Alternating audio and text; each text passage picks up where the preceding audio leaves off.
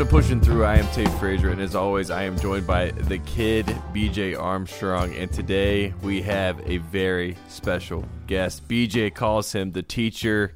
He is a three-time NBA champion as a player for your Chicago Bulls. He, of course, is Bill Cartwright. We are very excited. Thank you for coming on the show. Well, thank you. I'm very, very pleased to be here.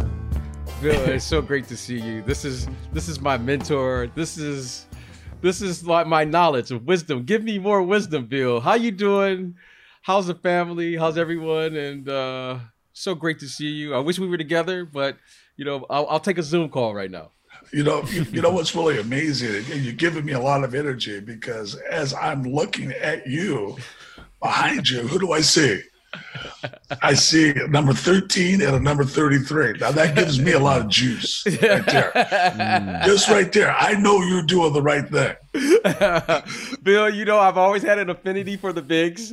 Everyone else, Bill will tell you, while everyone else, was trying to shoot threes, I would always peek my head down there at the bigs. So, Kareem, I got Wilt, and then you can't see on the other side there, I got Bill Russell. So these are my three guys. I've always had an affinity for the bigs. And, Bill, you played against this guy right here. What did that skyhook really look like in person?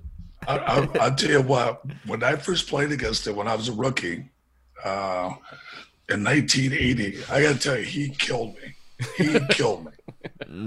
I'm trying to guard him. I got to take the hook away. You take a hook away, I get a dunk.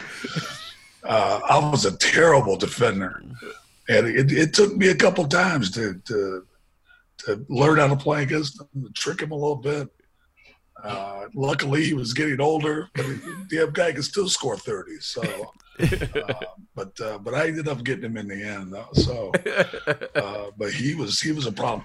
And the difference with Kareem is that Kareem is heavier than you think, right? Because his legs were really strong. Great legs, great base, and great touch. So that was a problem. Luckily, I missed Wilt. Thank God.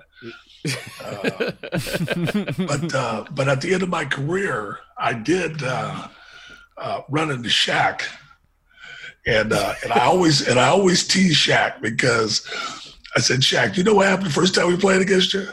He says, no, bro, I don't know what happened. I said, I took a flagrant on you. And then the next time you got in ball, you wiped me out with your left hand. I'll be down. And Mr. Bill, you mentioned all those guys, all the bigs that you played, all the legends that are there. But then just for your career, I mean, your first year you come into the league, you go to San Francisco, and then you're an all-star as a rookie. You're in New York, and then you see Patrick Ewing. He comes to the Knicks while you're there. You also see Hakeem Olajuwon. You were the guy that had to guard these guys when you played for the Chicago Bulls because that was a very pivotal position. So that era of the bigs, I mean, what was it like now reflecting back and just seeing all the legends that you went up against and obviously starred against? Well, it started earlier. My first game was against Daryl Dawkins. Wow. And people got to pass up Daryl. I got to tell you, this dude was a beast. Right. He was a beast of a man. He was thick, and luckily he wasn't mean. Because if he was, he would have killed somebody. But think about this. When I was playing, Dave Cowles was still there. Bob Lanier was still there. As BJ knows, he was a problem. Yeah, the Dobber. Artis Gilmore, he's a problem. The A-Train. Right? And then we had other guys like Dan Issel. Right. Those guys are tricky. And they played against Alvin Adams, Clifford Ray. It's funny when I played my first game played against the Warriors. Clifford Ray was the starting center, and the backup center, Robert Parrish. No. Wow. Yes. Yes. And I'll tell you why. And he should have been the backup because he was angry then. He was really angry. So when he came off the bench, he was firing. And I always tease Robert because I said, Robert, you're the first guy when I came to the NBA take a swing at me. Did he really? He took a swing at me. Not the Chief. I mean, he's the nicest man. I can't see. Chief is wonderful, but I got to tell you that Chief was angry. He's coming off the bench, so he. I remember this perfectly. Shot went up, and he like elbowed me in the chest, and I'm like, okay. You know the deal. It's like, okay. So next time up the floor, shot went up. Bam! I bowed him. Good. So then squared off, took a swing at me. Now he's about 10 feet from me. And I'm like, what is he doing? So as you know what happens, you square off, everything's fine, you get back to playing. But it was really amazing to see him in Golden State then. And then to see him play for the Celtics, because he's a completely different guy. He's passing the ball, moving it. But yeah, very, very angry. You know, Bill, I want to touch on your career because when I came and played with you in '89, you had well established your career prior to that in New York. But Bill, tell me about your transition into the NBA. And going to a place like New York and what the problems playing for Hubie Brown, what was that like for you for a young man? You know, you're a West Coast guy and all of a sudden they drop you off in New York City and say, good luck. What was that like for you? Well, just going to the East Coast, I mean, it was kind of it was something that, it could have been more of a culture shock if I wasn't playing so much basketball. But, you get there and you're in New York City. My coach is Red Holzman. My teammates, who was the starting center at that time, Marvin Webster. Oh, right.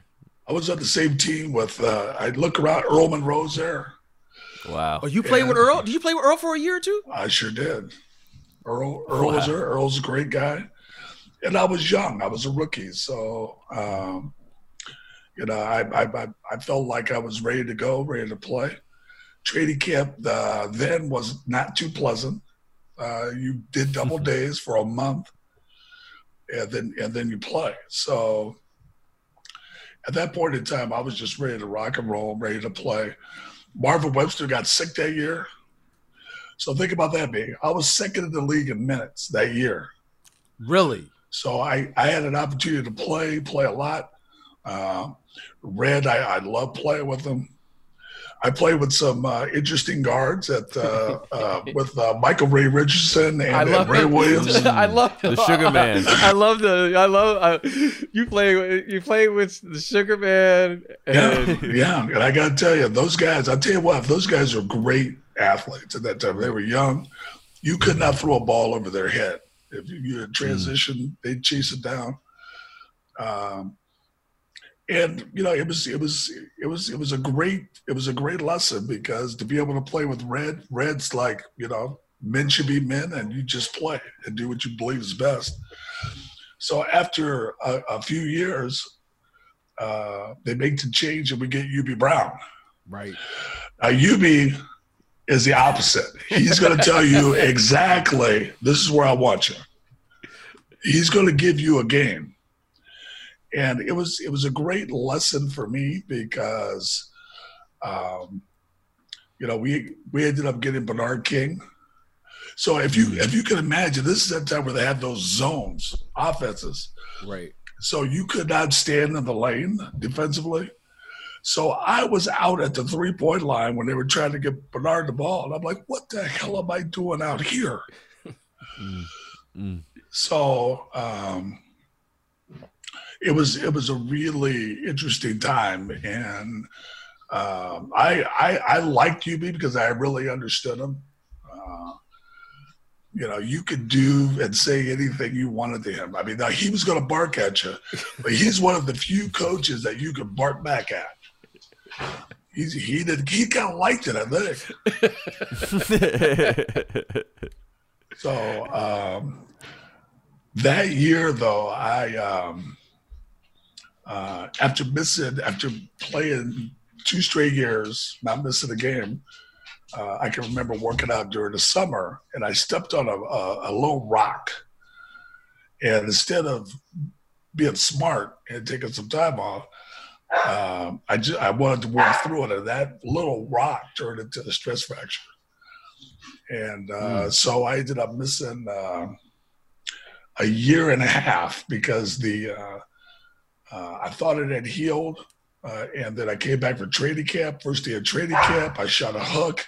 My foot broke, and I was out. So I had a pin put in. So missed an entire year. I was a little depressed. But, BJ, you know what I did? I was depressed. Halfway through the year, I bought a new Mercedes. That a boy, Bill. That a boy. That a boy. I know you'll appreciate that. Oh. So that snapped me out of it, and but our entire New York team got hurt. I went, and then we got Bob Hill for a few games after Yubi got let go, and then we got Tricky Ricky Pitino. Oh, right. That's right. That's right. And that was an interesting challenge. Right. So but I was even older then. And I was probably 30. So we had guys like myself, Rick Carlisle, Louis Orr, Trent Tucker, and that's when Patrick Ewing was there, Kenny Walker, Mark Jackson, the young guys. And Rick's trying to press. We're losing games. But in the 9 years I was in New York, I really learned. I learned a lot of lessons of the coaches that I had. Each coach had a different belief, a different style of play. I had to adapt myself to that style of play. And then to be able to handle the fact that to play in the New York media, which is always a pleasure, your face could be the back of a post, the post good or bad. Either we love him or get him his ass out of here. We love the New York media here, Bill. We love the New York media here. So, it just really made me understand who I was, and I was really hardened by the fact that I wasn't going to go by what anybody else thought of myself and what I believed, and found out who I wanted to be as a player. And then with the grace of God, I ended up getting a phone call from Jerry Krause when I was in Hawaii, me and my wife. Said, "Hey, come to Chicago. You just got traded." So I was very, very pleased to have that happen.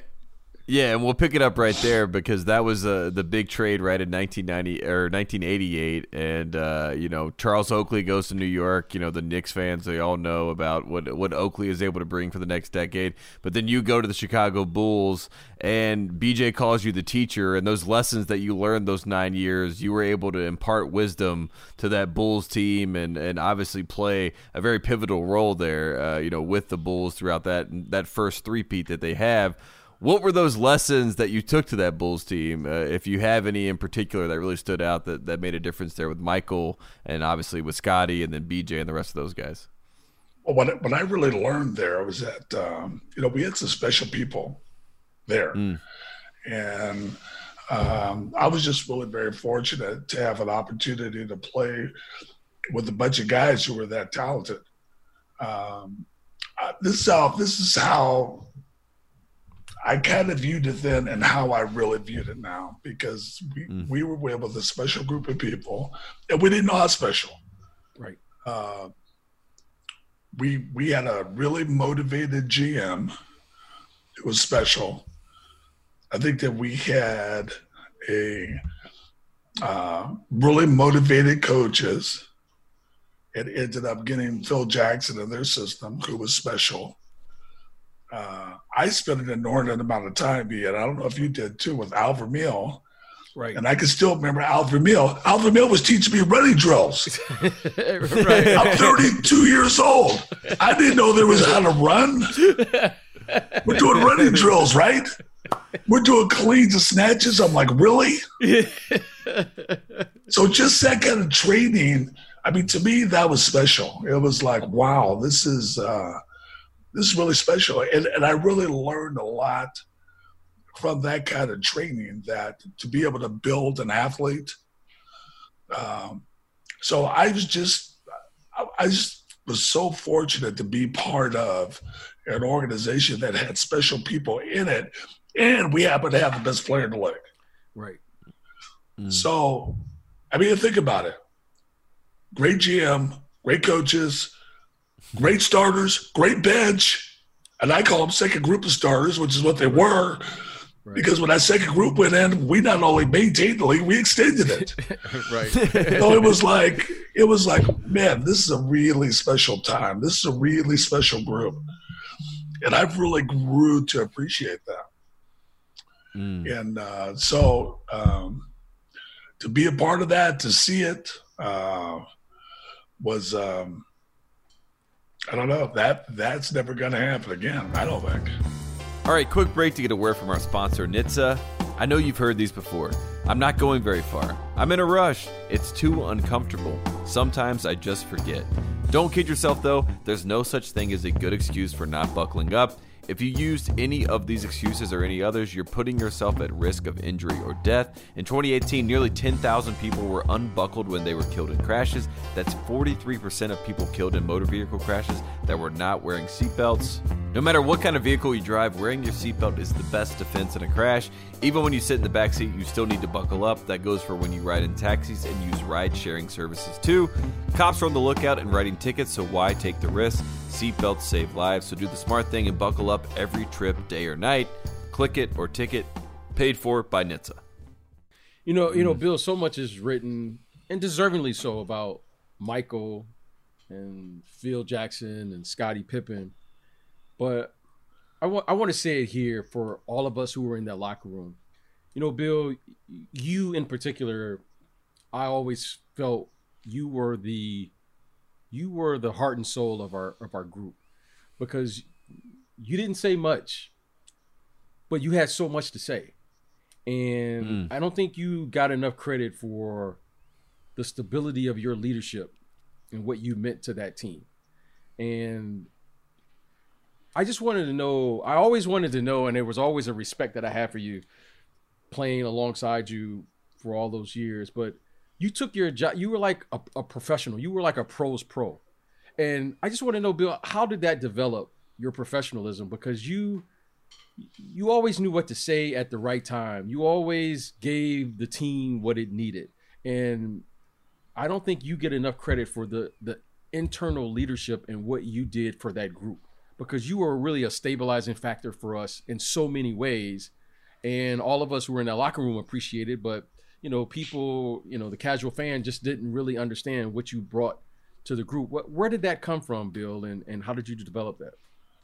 The main things that I would say is what I'd say. I would say what I believed.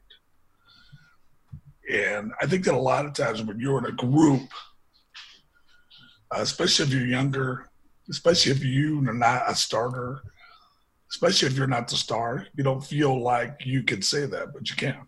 And I think that as that was put out there, that I think what people have really appreciated. And now look, for me, I'm just like you. I'm a product of my parents.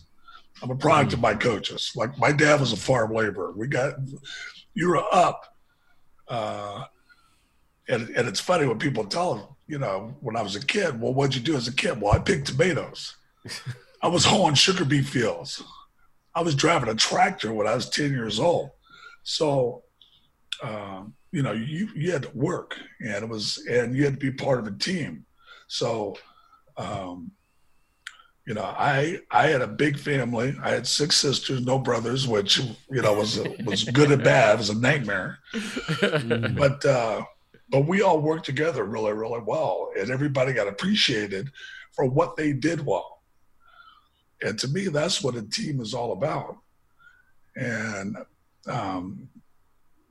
luckily, like you, high school, college, I'm not sure why, but we're really lucky to have great people in our lives, let alone our parents, coaches, right, to talk about team, to talk about what's important, what's really important.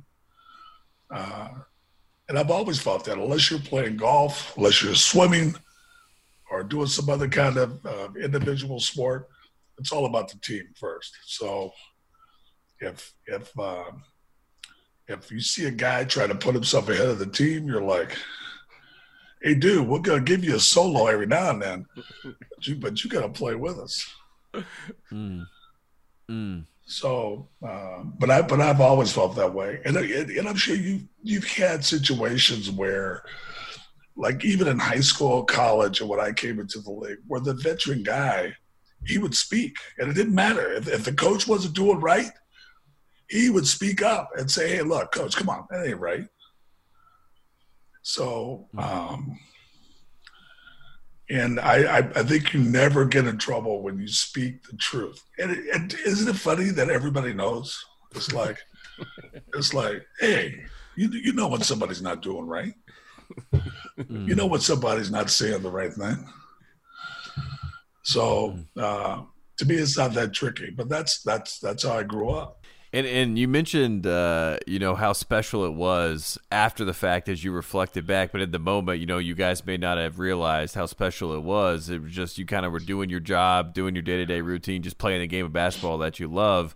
But then ESPN makes a feature, 10-part documentary called The Last Dance, where everyone reflects back on those moments and that time. And everyone tells you how special it is. And they ask about those moments.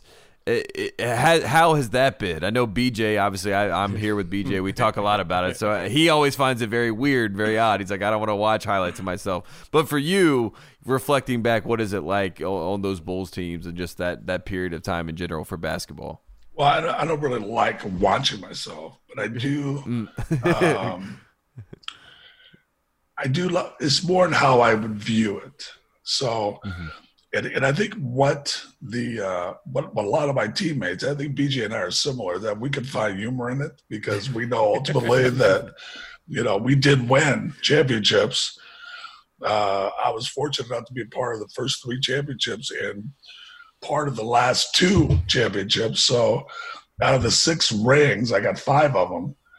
Yep. So anything that happens in there, I view that as a positive. How many people are walking around with championship rings? And of course you're going to have obstacles. Hey, you guys had obstacles. Oh, hey, what a surprise. So it's, I think what upset people the most is all the turmoil that was supposedly happening. I found it amusing. I did see all the turmoil. I think it's amusing when guys are playing golf, they're smoking cigars during the playoffs like it's normal. And they're drinking like it's normal. I know BJ doesn't drink. He and I were drinking during the playoffs. Wait a minute. I was drinking, Bill. Or you weren't drinking in the playoffs? What is going on? So, I just found a lot of humor in a lot of this stuff that was happening. That was supposed to be turmoil. I didn't eat any pizza at 2 in the morning. I was sleeping. A person is not sleeping at 2 in the morning and gets a badass pizza. So I don't know. All those things, I don't know. I didn't have those problems. I guess that's supposed to be normal. I don't know, but I don't think so. So, for me, that was really a special time.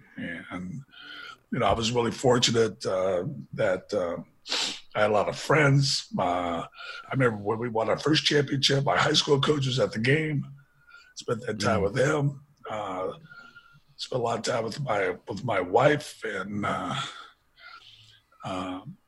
so just to have that, I can't view that in a negative way. That's all positive. Well, Phil, there was a lot going on. I mean, you watched The Last Dance like I did. I mean, yeah. Phil, you and I were talking earlier. People don't really know this about you. You're really funny, and you have a wicked sense of humor. But The Last Dance was pretty funny, right, Phil? Yeah, it was nonsense. Just sheer nonsense. And it's and to me, and think about this, because we're in Chicago, we had a lot of teammates. Right. And to have a handful of teammates being represented on this Last Dance is preposterous. So, and then to me, to have, our best player, after we win, basically, he takes off. Right? And now you take off during the summer to come right before the season started. And then you know better than I, because you and he are close and they speak. He's playing baseball. Hold on. And we're talking Last Dance. He's worried about that. How about winning the 4th championship in a row? that could have happened, but no, let's go play some baseball. That makes sense. Those are the questions that we should ask. What the hell are you thinking about?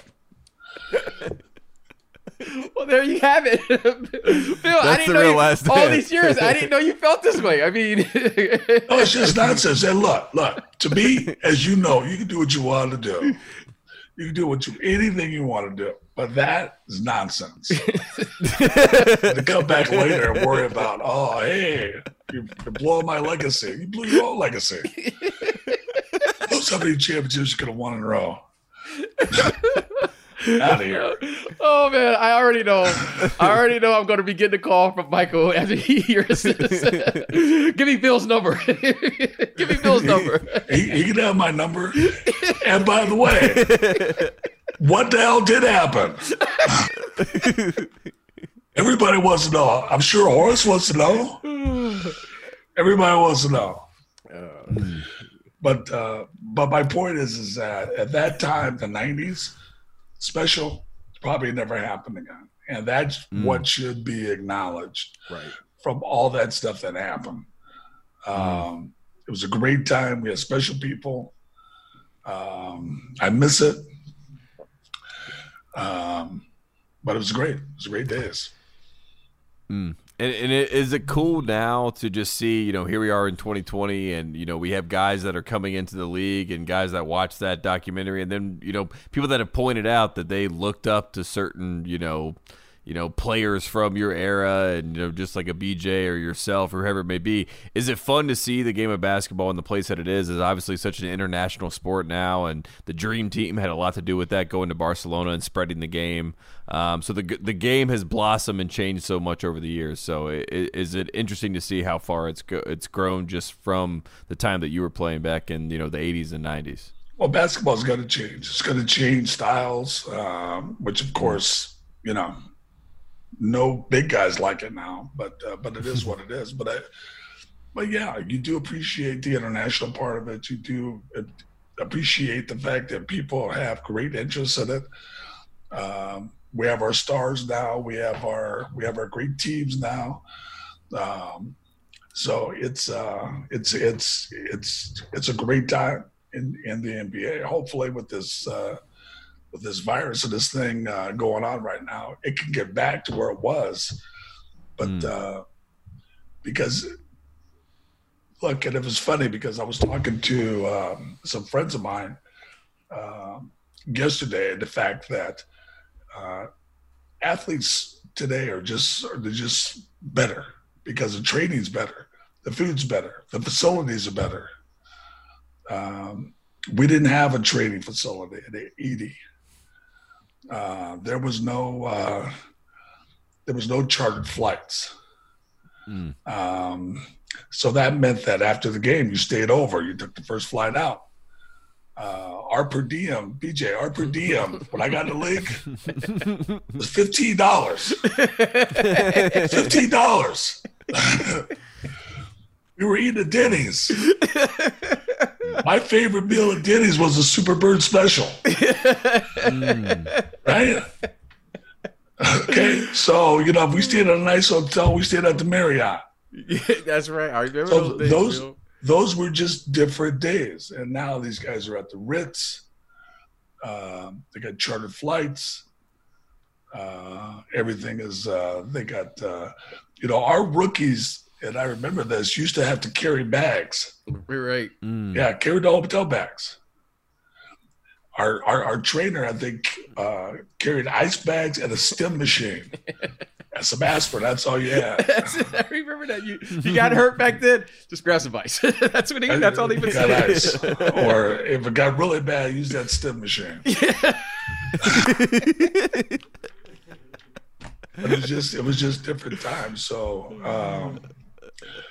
it's a beautiful thing to be an athlete now. It's a beautiful thing to be able to watch those guys and watch how those guys train, because athletically they're off the charts. Yep. Yeah.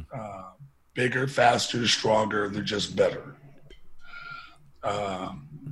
I would just like to think we're better players. Well, you're allowed to think anything you want to here, Bill. Anything you want. And no one here is going to stop you. No one here is going to stop you.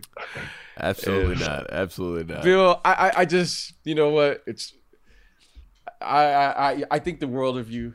And people always ask me all the time, who is the most influential person in my career? And I always say you, for what you've done for me and showing this young kid when I first came in the league. And thank you so much. I wish we had more time, because there's so many things I want to ask you and get to. So will you promise me that you'll come back? Back and come back. We'll definitely come back. Come back, share some stories. I didn't know you felt this way about the game, but it's all in humor and yeah. so now look, all of this stuff, and you should know I have a great appreciation for you, and just the fact that your work ethic I thought was excellent. You came back every single year, better and better in every year, and I think the big thing about you is that in all situations, you always made the shot. You always made the free throw. So I had a deep appreciation for that. I thought that you were a really, really good NBA player. Like I said, I was really blessed. I was blessed to be able to play as long as I did. I was very, very fortunate to be in a situation I was in.